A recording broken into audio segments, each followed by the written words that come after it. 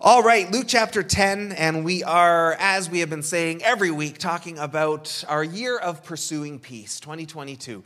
Pursuing peace, and pursuing peace ultimately that comes from the Lord, and learning how to be peacemakers, and how to walk in peace with one another, and all of the things that go with that. And, we have learned and are seeing that peace is not something that's automatic. It's something that needs to be pursued. It is not something that you can just kind of, I got a nice fill on Sunday morning, and that's just going to carry me through the week.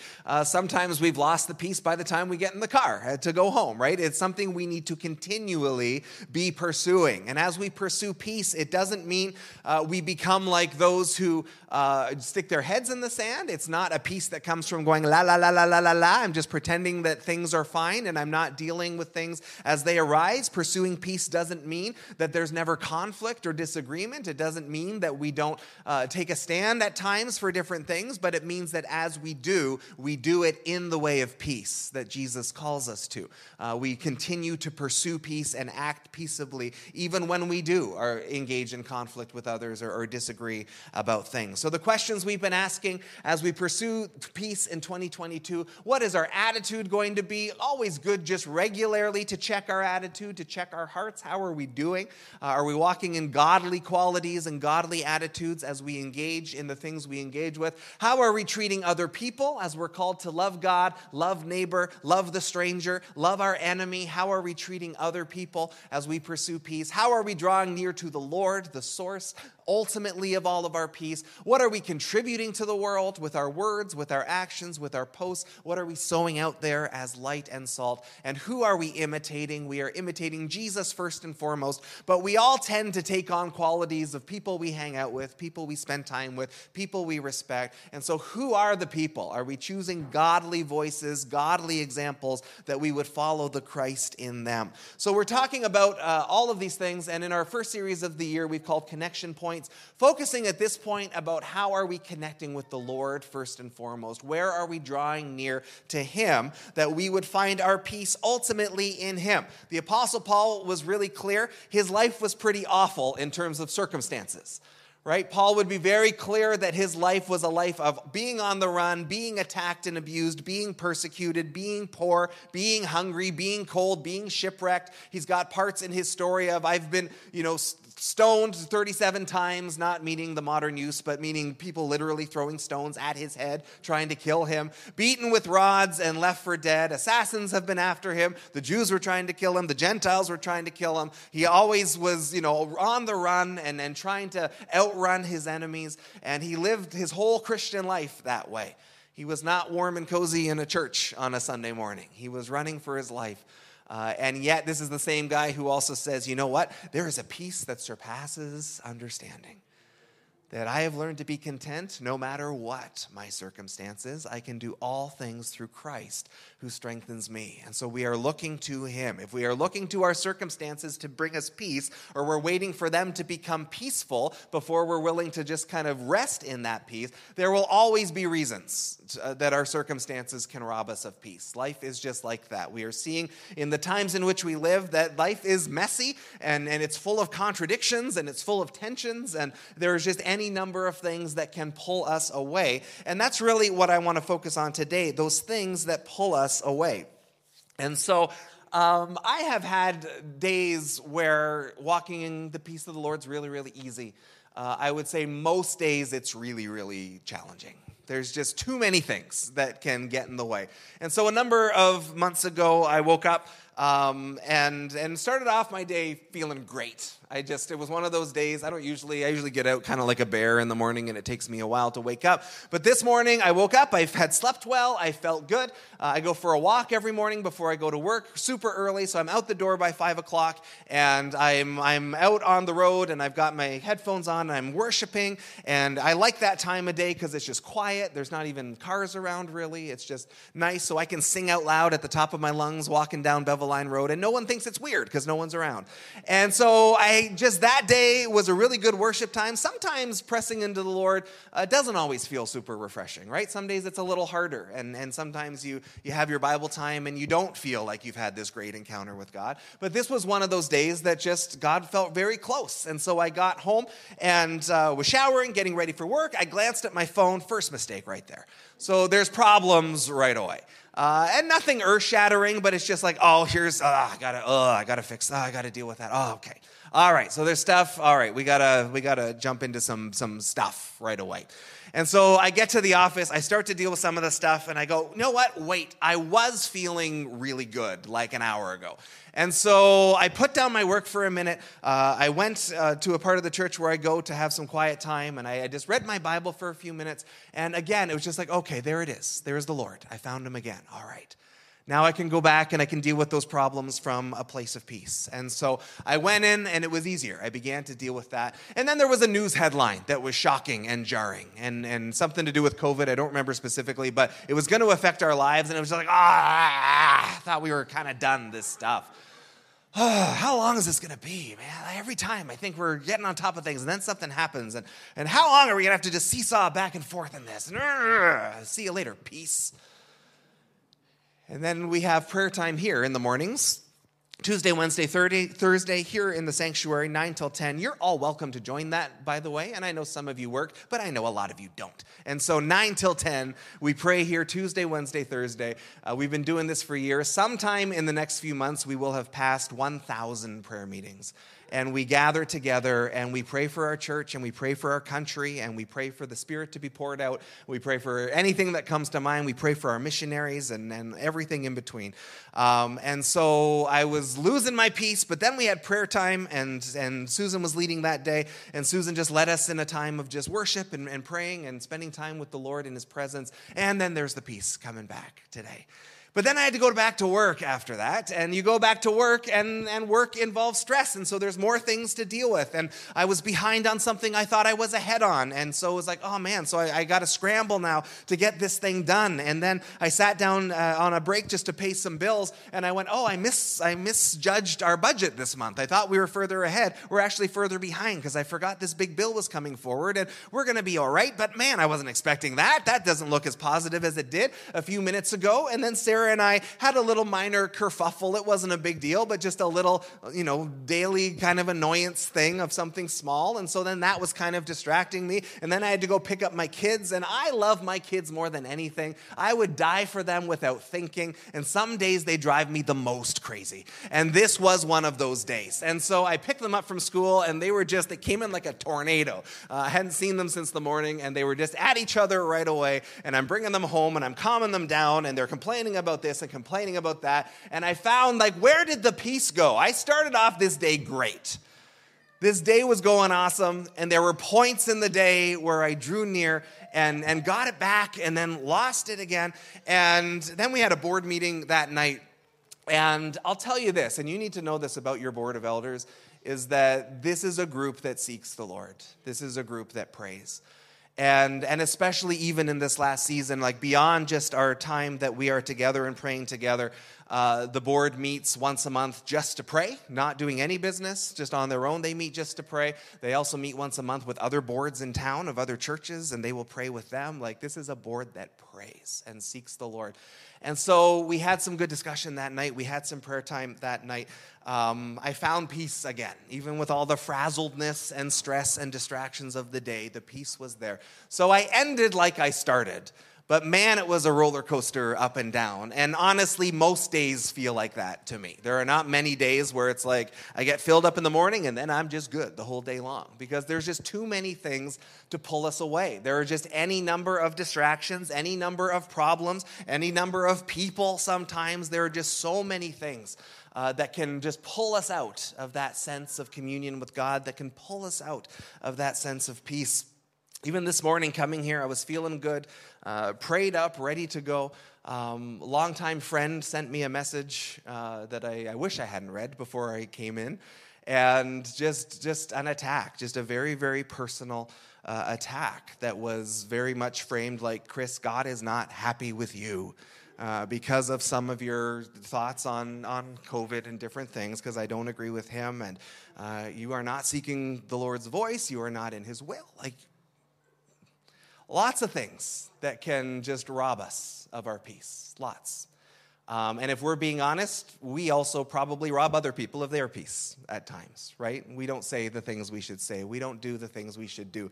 There is so much that would pull us apart. And that's what I want to talk about today, is just being aware of these things and asking ourselves, what are the things in life that are pulling us away from peace? There are certain things we can't help, right? There will always be, a financial concern. There will always be decisions that we don't like in the government. There will always be people saying things. Some things we can't avoid, but there are things that we can pay attention to. So what are the things in life that are pulling us away from peace? We had our annual meeting on Tuesday night.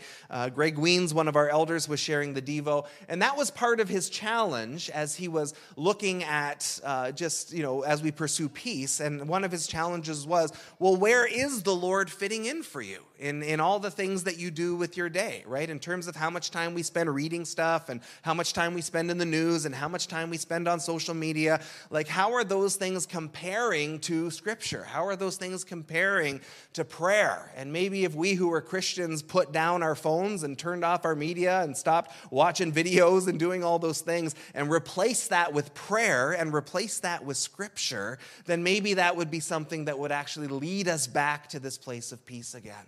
Maybe Christians would stop fighting against one another. They would put down their stones. Maybe that would bring us to that place that the psalmist talked about, how good and pleasing it is when the brothers and sisters dwell together in unity. There the Lord commands a blessing. And maybe if Christians everywhere sought him in that way, the commanded blessing of the Lord would come. So let's take a look at our text as we ponder and process these things. Luke 10, and we'll start in verse 38. If you've been around church, you know this story. As Jesus and his disciples were on their way, he came to a village where a woman named Martha opened her home to him. She had a sister called Mary who sat at the Lord's feet listening to what he said. But Martha was distracted by all the preparations that had to be made. She came to him and asked, "Lord, don't you care that my sister has left me to do the work by myself? Tell her to help me." "Martha, Martha," the Lord answered, "you are worried and upset about many things, but few things are needed, or indeed only one. Mary has chosen what is better, and it will not be taken away from her." So you often when that gets preached or talked about, it's a challenge. Are you a Mary or a Martha, right? You've heard probably a bunch of sermons on that in your time.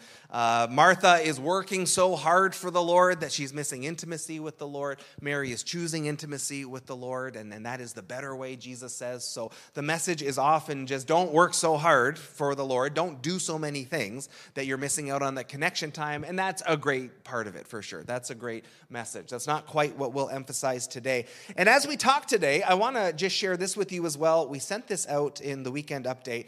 Lent is coming up. Lent starts next Wednesday. So this is a period of time preceding Easter of 6-7 weeks. And we have not always formally done something for Lent, and I don't ever want it to be just kind of a religious exercise. There are some streams of the church where every Lent you are expected to do something, to fast something, or to give up sugar or whatever else. So we have not formally called for something every year. I don't ever want it to be something that we do where we're just kind of going through the motions. But that being said, as staff and MMT have been praying and discerning, we do think it feels very timely to set aside some time for fasting and prayer for our church, for our country, for everything we are carrying and everything people are carrying. It just feels like a good time to very intentionally be seeking the Lord. And so what this entails is that for the 40 days of fasting that happen in Lent before Easter, you choose something on your own. We don't choose it for you, but you choose something that you are going to lay aside for that time. And it needs to be something that is important to you, right? So I don't drink coffee. It's super easy to fast coffee during Lent. So it can be, some people will fast, say, a meal a day. Some people will fast something that is important to them, like coffee or junk food or wine or whatever the case may be. Some people fast TV or social media or the news or whatever the case may be. You can choose it on your own. You probably know with a bit of thought what is something in your life that is important to you in that way, that draws your time and attention in that way. You lay it aside for a season. And you do that for a few reasons. Number one is to say, Lord, you are more important to me than this thing. Whatever this thing is, you are more important to me than that. And so I can sacrifice that temporarily as part of my devotion to you. The other part of it is that you are going to replace that thing in your life with the Lord. And so if you're fasting a meal, you're going to take that time for prayer and for digging into the Word. If you're fasting TV or media or your phones, you're going to replace that with scripture time or Bible study time with friends or whatever. If you're fasting a specific type of food, you are doing that. You are laying that aside with the understanding that it's going to spur you on towards prayer. And the idea is not just that you're giving something up. You are giving it up to replace it with Him. And as we do that, we're just talking about the details this week, but we are going to have some evenings here at the church for us to come together for prayer, for worship, for different things, just as we intentionally seek the Lord together. And so we are going to leave it to you to decide what that looks like, but we are challenging you to join us. We as a leadership are united in this, and so we will be doing it. We're inviting you to participate in it with us. And so give that a bit of time, give that a bit of thought. What is something in my life that I can lay aside, something that's important to me, that I can lay aside for a season for the purpose of pressing into Jesus, for the purpose of seeking that peace that comes only from Him? And so give that some thought. And as we talk about this idea of what are the things in our life that are pulling us away from the Lord, when I was in school, I ended up studying a lot of St. Ignatius, and I wasn't planning on doing that, but that's just kind of what unfolded. And St. Ignatius was a Jesuit priest in the Middle Ages, and he wrote a lot on discernment and communion with God and prayer, and he just had a very rich and deep, abiding relationship with Jesus. And he came up with a term that gets used called inordinate attachments, and that sounds fancy. But what it's getting at is anything in our lives that takes the place of Jesus. Anything that we look to for things that we should be getting from Him. Anything that distracts us, anything that takes too much of our time. The modern language, we would say probably idols, right? Like we're not literally bowing down to idols and statues, most of us, but there are a lot of things in our lives that could take a place of idol-like priority for us when it comes to our walk with Jesus. So inordinate attachments are the things that our soul gets connected to that aren't God. And they're not necessarily bad things in themselves, but there are things that where Jesus begins to lose His place as center of our lives, and these things begin to take over. We have an unhealthy attachment in our soul to these things. They take our time, they take our devotion, they take our affection, and again, not all of them bad at all. Some of them very good things, but they move into an unhealthy place, and they can actually interfere with our walk with Jesus. So here are some examples. I think the list could probably go on forever, but I think here are some pretty common things. Some things that we get connected to potentially in an unhealthy way. So sin, of course, any sin. Money, the pursuit of money, sex and lust, politics. Again, these are things we live under. We can't avoid them, but they can certainly take front and center. They can certainly take an unhealthy place in our lives. Power, position, looking for that for ourselves, seeking the praise of others. Our possessions can become a problem. Our work can become a problem. Again, you can't avoid work, but work can become a very unhealthy thing. And where we are meant to get our sense of peace and our sense of identity primarily from Jesus, work very easily becomes the thing that does that for us. I get my identity because of what I do and what I can accomplish, how high I can climb the ladder. Things like food, alcohol, substances, cigarettes, marijuana, whatever, coffee or caffeine. Again, not all of those things bad in themselves, but they can become crutches. They can become things we depend on.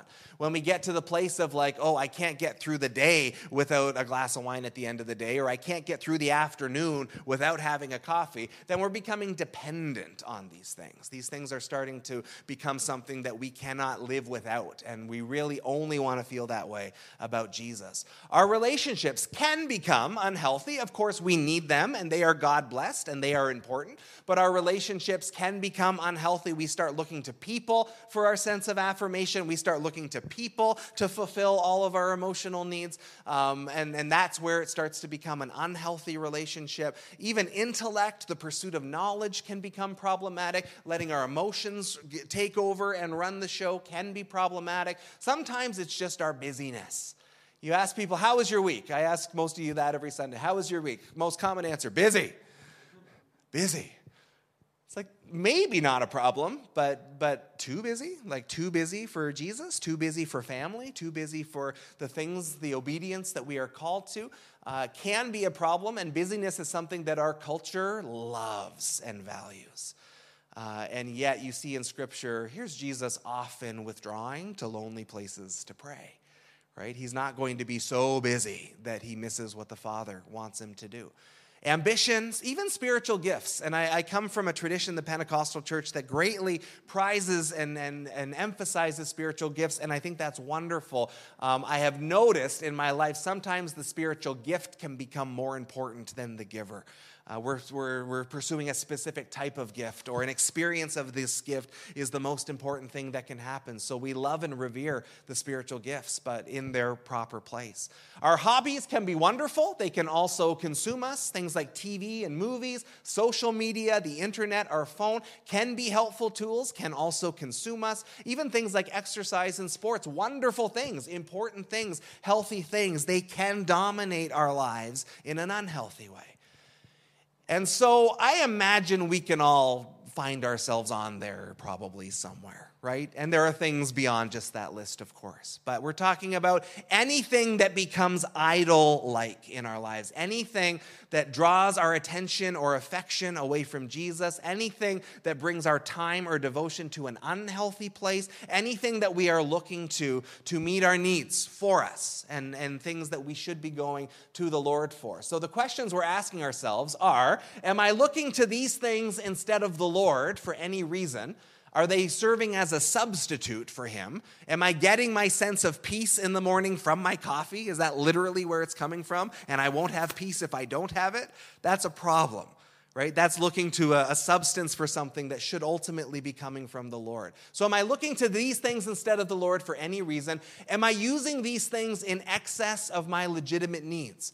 So obviously we need food, we can go over the top. Obviously we need money, the pursuit of it can cause us to go over the top. So there are legitimate needs that we have. We need relationships, but are we looking to them to give us our sense of well-being instead of the Lord? Do I use these things for the purpose for which they were intended, right? We need to work to provide food, but am I working to provide my sense of self and identity?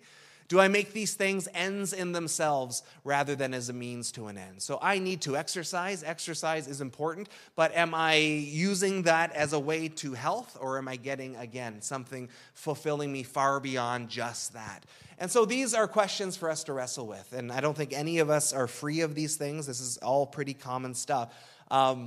But we want to be very, very aware of where can these things become idol-like? Where can they substitute our lives for Jesus? Where are we looking to them for things that we should only be looking to him for? Where are these things ultimately actually robbing us of peace, even if they give us a bit of a sense of a well-being in the moment?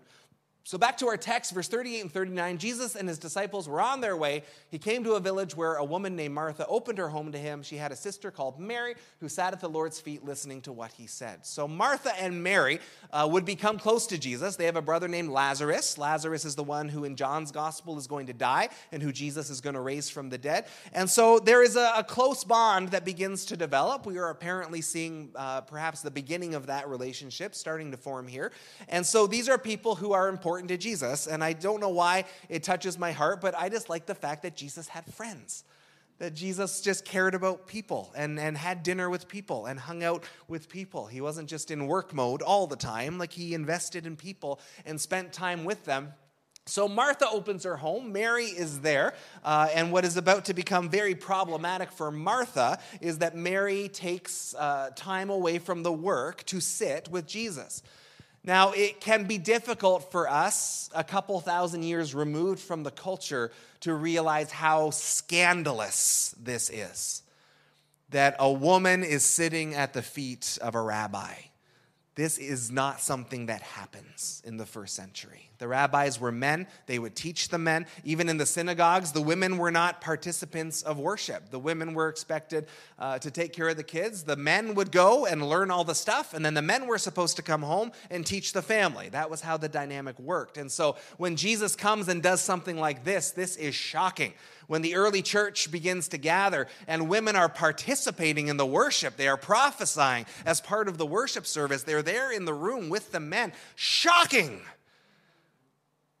But Scripture says in Jesus, there is no male or female. In Jesus, everyone's invited to the table. In Jesus, there is no Jew or Gentile. All peoples are invited to the table. There is no slave or free. There is no rich people and the slaves are outside. Everybody is invited to the table.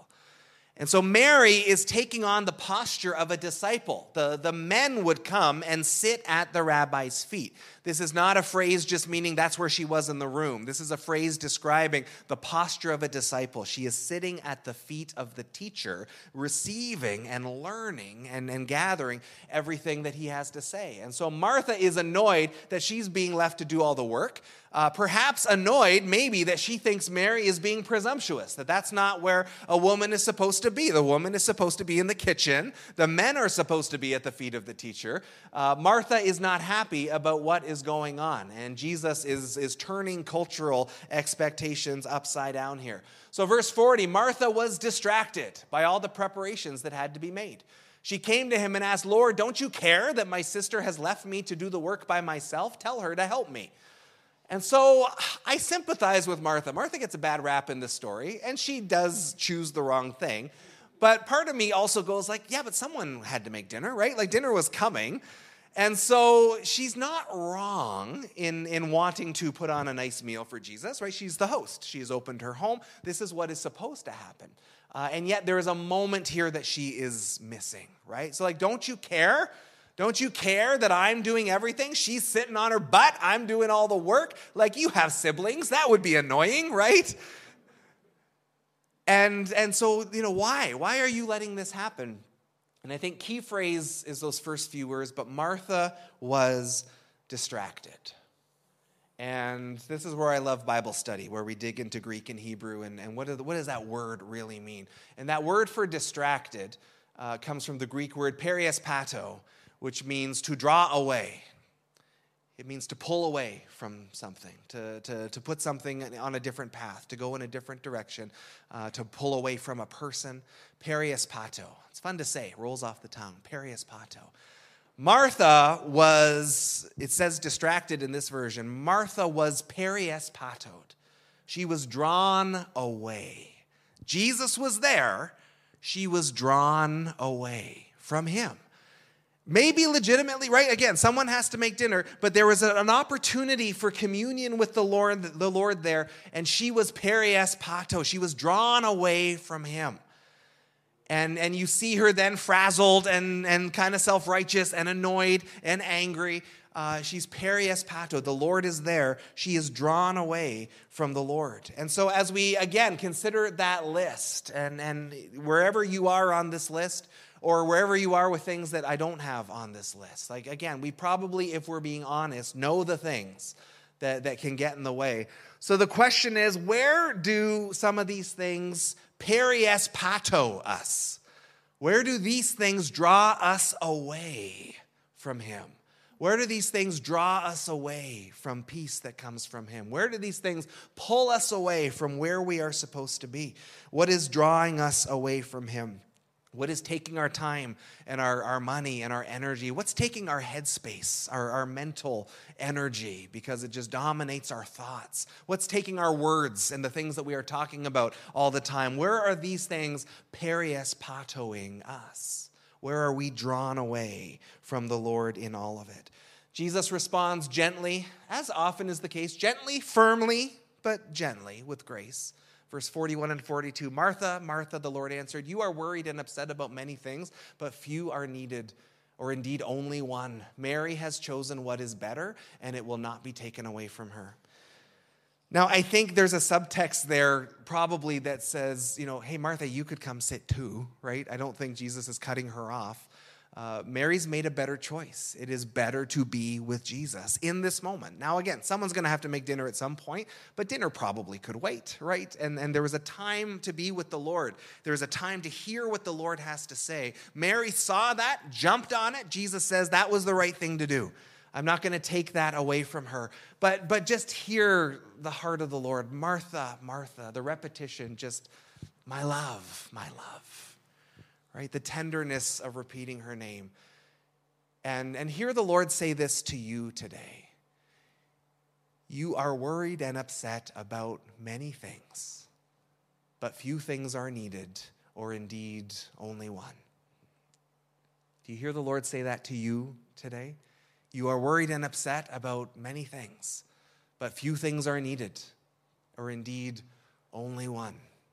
To be in the presence of the Lord. That's all that was needed. Martha's been perias pato. She's been drawn away. She has been pulled into things that were not the Lord. And he says, because you've done that, you are worried and upset about many things. You have lost your connection to the Prince of Peace. You have been distracted, and the anxiety and the worry and the stress and the frazzledness that comes with that. There's none of us who can avoid that entirely, but we want to be aware of it. Where am I being perias patoed into that place of worry and upset about many things? And Jesus says, only one thing is needed to fix that. Only one thing is required. Come and sit at the feet of the teacher. Come and sit in the presence of the Lord. The things of earth will grow strangely dim in the light of his glory and his grace. So there's an invitation there for Martha. There's an invitation there for us. And so when we've talked about Paul already today, Philippians 4, 11 through 13, one of the places he talks about this type of thing. He says, I've learned to be content whatever the circumstances. I know what it is to be in need. I know what it is to have plenty. I've learned the secret of being content in any and every situation, whether well-fed or hungry, whether living in plenty or in want. I've learned a secret. There's a secret to this, Paul says. And then he says, I can do all this through him who gives me strength. The classic phrasing of it is, I can do all things through Christ who strengthens me. And that's not a verse about your hopes and dreams, which is often how it gets used, right? I can do anything, right? Anything my heart desires, I can accomplish. No, not at all. That's not what that's about. You can't do everything you want to do. That's silly. We teach our kids, you can be anything, and then you look at them and you go, no, you can't. There's things you definitely can't do. So that verse, I can do all things through Christ who strengthens me, is not like a shoot for the stars. You're amazing and I can do it all. That's not what it's about. It's in the middle of suffering when my circumstances suck, I can find contentment. That's what it means to do all things through Christ. It's not about, I will accomplish all my hopes and dreams in life and I'll be blessed beyond measure. That will be a part of it, no doubt. But that verse in its context is not about personal ambition or accomplishing wonderful things. That verse is specifically about, I can do all things through Christ who strengthens me. That's the secret to being content no matter what. That's the secret to not letting my circumstances dictate the peace level of my life. That's what that's about. When I am grounded and strengthened in him, my circumstances don't matter. And how often have we been at a funeral or been in a crisis, and it's not that it's not real, right? And walking in God's peace doesn't mean we don't feel feelings. It doesn't mean we don't feel grief. It doesn't mean that we don't acknowledge the reality of what's going on. There are Christians who do that as well. And again, it's a peace that comes from la, la, la, la, la, la, la, la, la. Terry Bone, one of my mentors who you guys know, says often he worries that we mistake the peace of God just for our own willful ignorance. We choose not to engage with something. I have friends who say, I never go to the doctor and I never get sick. I got a pain in my stomach, but it's going to be fine. I don't feel worried about it. And it's you probably should worry a little, right? It's not wrong to go and take care of your health. They have a peace, but it might not be the peace of the Lord. It might be a peace of just, I am choosing not to think about that thing and pretend that it's not real. And I'm always coming back to Abraham in Romans chapter 4, talking about Abraham, who was promised a child who was an old man.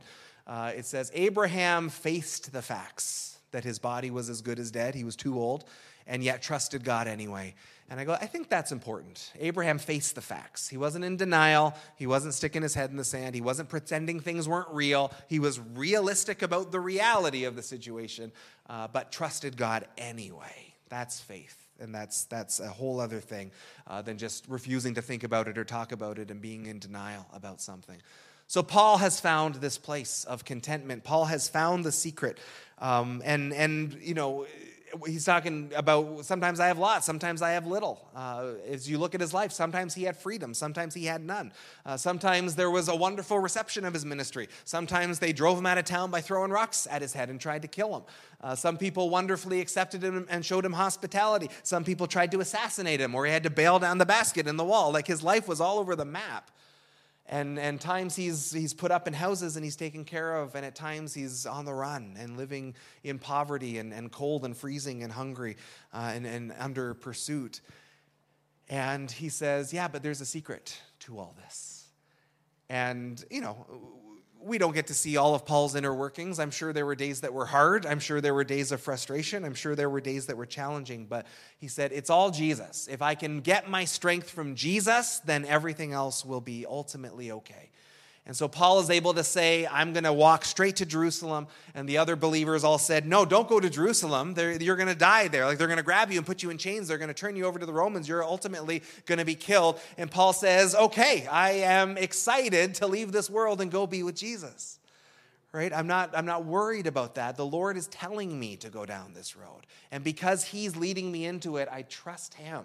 And there's a strength that comes as we walk in his will in that way. And so when we talk about these things that peries pato us, these things that pull us away from the Lord, that distract us, that bring us into that place where we are upset and worried about many things, we're not just talking about, well, you know, get rid of those things or do them less or engage with them less. That may be part of it.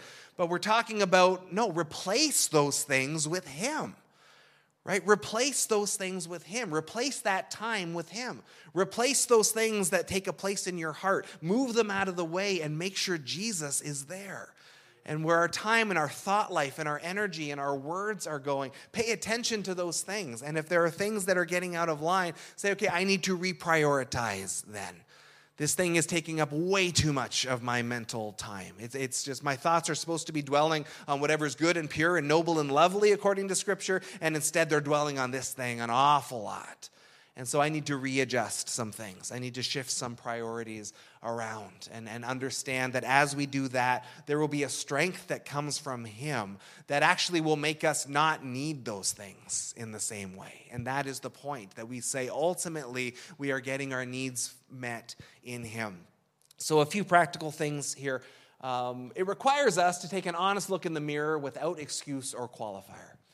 To take an honest look in the mirror and go, okay, well, what are my things then? What are the things that are getting to that unhealthy place in my life? I'm not going to make excuses. I'm not even going to pass judgment on them. I'm just going to be realistic. I'm going to be honest, right? If we're Christians, we're supposed to enjoy honesty. It's not always easy to be honest with ourselves, but to say, I'm not going to say, well, I need my coffee and I can't survive without it. But it's like, no, let's not do the but. I need this in my life, but no, just let's be honest. What are the things that are rising too high? What are the things that are peries patoing us out of the peace of God? What are the things that are getting in the way? So it starts with honesty. As the AA people taught us, you can't start to overcome a problem unless you acknowledge the problem and are honest with yourself about the problem. So it takes an honest look in the mirror without any excuse or qualifier, just to be realistic about where we're at. We can fast regularly. Some of these things we need, some of these things we can't live without. Fasting regularly is a good way to just break the cycle of dependence. And so people will say, you know what, I'm going to, say give up junk food for January, or I'm going to give up TV for a couple weeks, or I'm going to start turning off my phone at 5 o'clock and I'm not going to touch it again until the morning, or whatever the case may be. by just breaking that cycle, just proving to ourselves we don't need it, right? Part of the heart of fasting is we are saying, Lord, you are the only thing ultimately that I can't live without. I can live without anything else in this life. I will trust you to sustain me. And so we got to eat, obviously. We need a job. There are certain things we can't remove entirely. But for the things that we do have some control over, we can just make sure we're taking breaks. We're not getting overly dependent on them for our needs to be met. We're not elevating them to an ungodly place in our lives. For the things that we can't fast from, you can't totally fast from food, you can't totally fast from work or from money. In those cases, we just want to find the healthy boundaries then. So what are the boundaries that will allow me to use this thing as I need it in a healthy way? And so it's not taking over too much. It's not going too far. So I have started, and it's been honestly transformative. At the end of my work day, which is mid-afternoon, I turn off my social media, I turn off my emails right from then. I won't touch them again until the morning. Man, it makes a difference when your phone isn't bzz, bzz, bzz, bzz, bzz, bzz, all night long, and you're not feeling the pull of like, oh, anything new? I gotta check. Things like that. That's what I'm talking about. Healthy boundaries. So we can enjoy these things if we need them. We want to find the healthy boundaries there. And that includes relationships, finding healthy boundaries with relationships. I don't think as brothers and sisters we generally can just say, I'm done with you, unless there's something really toxic or extreme going on. I don't think we're allowed to say, well, I disagree with you, therefore we're done. But we might need to find some healthy boundaries. And I have said to many people, even in these last couple of years, you and I aren't going to talk about things online anymore. We can talk in person or on the phone. There's just way too many opportunities to misunderstand each other, for things to escalate. And so we're going to do this in person, and I'm happy to talk anytime. I've had a number of those conversations. And just how can we make this relationship as healthy as we can without misunderstanding each other and without letting things escalate? Because we're called to love one another, and we want to do that well. So what are the healthy boundaries around things like work, money, food, social media, TV, news, politics, all those kinds of things? Where is a healthy place so that these things are not drawing us away from the Lord? And then again, one of my favorite verses, you hear me pray this all the time, James 4:8, draw near to God and he will draw near to you. And that's the ultimate solution to all of it, right? Jesus said the right thing to do was just to be with me, like Mary was, to spend that time with me. And so draw near to God and he will draw near to you. That there is a replacing of everything else with this first and foremost. Understanding you got to eat, understanding you got to work, understanding you need relationships, but also understanding that the fullness of what we need is met in him. He will meet all our needs according to his glorious riches in Christ Jesus. And so we draw near to him, looking for him to be that fulfillment. So as we get ready to head into Lent next week, again, you've got some time. You got about 10 days to think about what that looks like. That's next Wednesday, not this Wednesday, but next Wednesday. And so to think about, as I look at my life, as I look at where does my time go, as I look at where does my energy go, as I look at where does my money go, as I look at where does my mental space go, my thought life go, where do my emotions go, again, looking at that list and considering maybe things that are off that list. But where are there some things perhaps that have gotten into that unhealthy place where there are things that are actually pulling me away from him, pulling me away from peace, pulling me away into the place of being upset and worrying, things that are distracting, things that are getting in the way, things that are dominating my thoughts? What is something perhaps that I can put aside for a season for the purpose of breaking its hold on my life and also replacing it with him? And I know many, many, many Christians I'm talking to don't even have to think about it. They're saying social media right away. That's something I can lay aside. And in a time when there is a lot of emotion online and a lot of opinions about things, something like that might be an easy thing, just to say, you know what, it's robbing me of peace in my life, and so I need to lay it aside, or at the very least find a healthier boundary with it. Things like the internet and YouTube and news and all of these things, there's a lot right now out there that can pull us away from the Lord and get us just distracted and overwhelmed by stuff. And so where can I move away from those things and replace it with him? And let him be truly central, and go, man, if all the time I spend scrolling social media was spent reading my Bible, if all the time I spent watching YouTube videos was spent in prayer, if all the time that I spent reading news sites was spent in worship, what might that do for my walk with him? What might that do for my soul? What might that do for us as a church as we make him the priority over everything else in that way? Come on up, worship team. We're just about done here. The author of Hebrews put it this way, and it's one of my favorite verses as well, Hebrews 12:1. Let us throw off everything that hinders and the sin that so easily entangles. And Hebrews uses the picture of like running a race, right? The spiritual life, it's like a marathon. You're running a race, and you are running with purpose and discipline and intentionality. You are running towards the goal line. You are running towards the prize. As we are running, let's throw off everything that hinders, right? Let's throw off the sin that entangles us, but not just the sin, anything that's hindering us right now. Anything that is slowing us down in our pursuit of him. Anything that is perious patoing us, drawing us away from him. Anything that is getting in the way, that is pulling us down, that is pulling us aside, that is calling us away from the love of God, from the love of our neighbor, from the love of our enemy.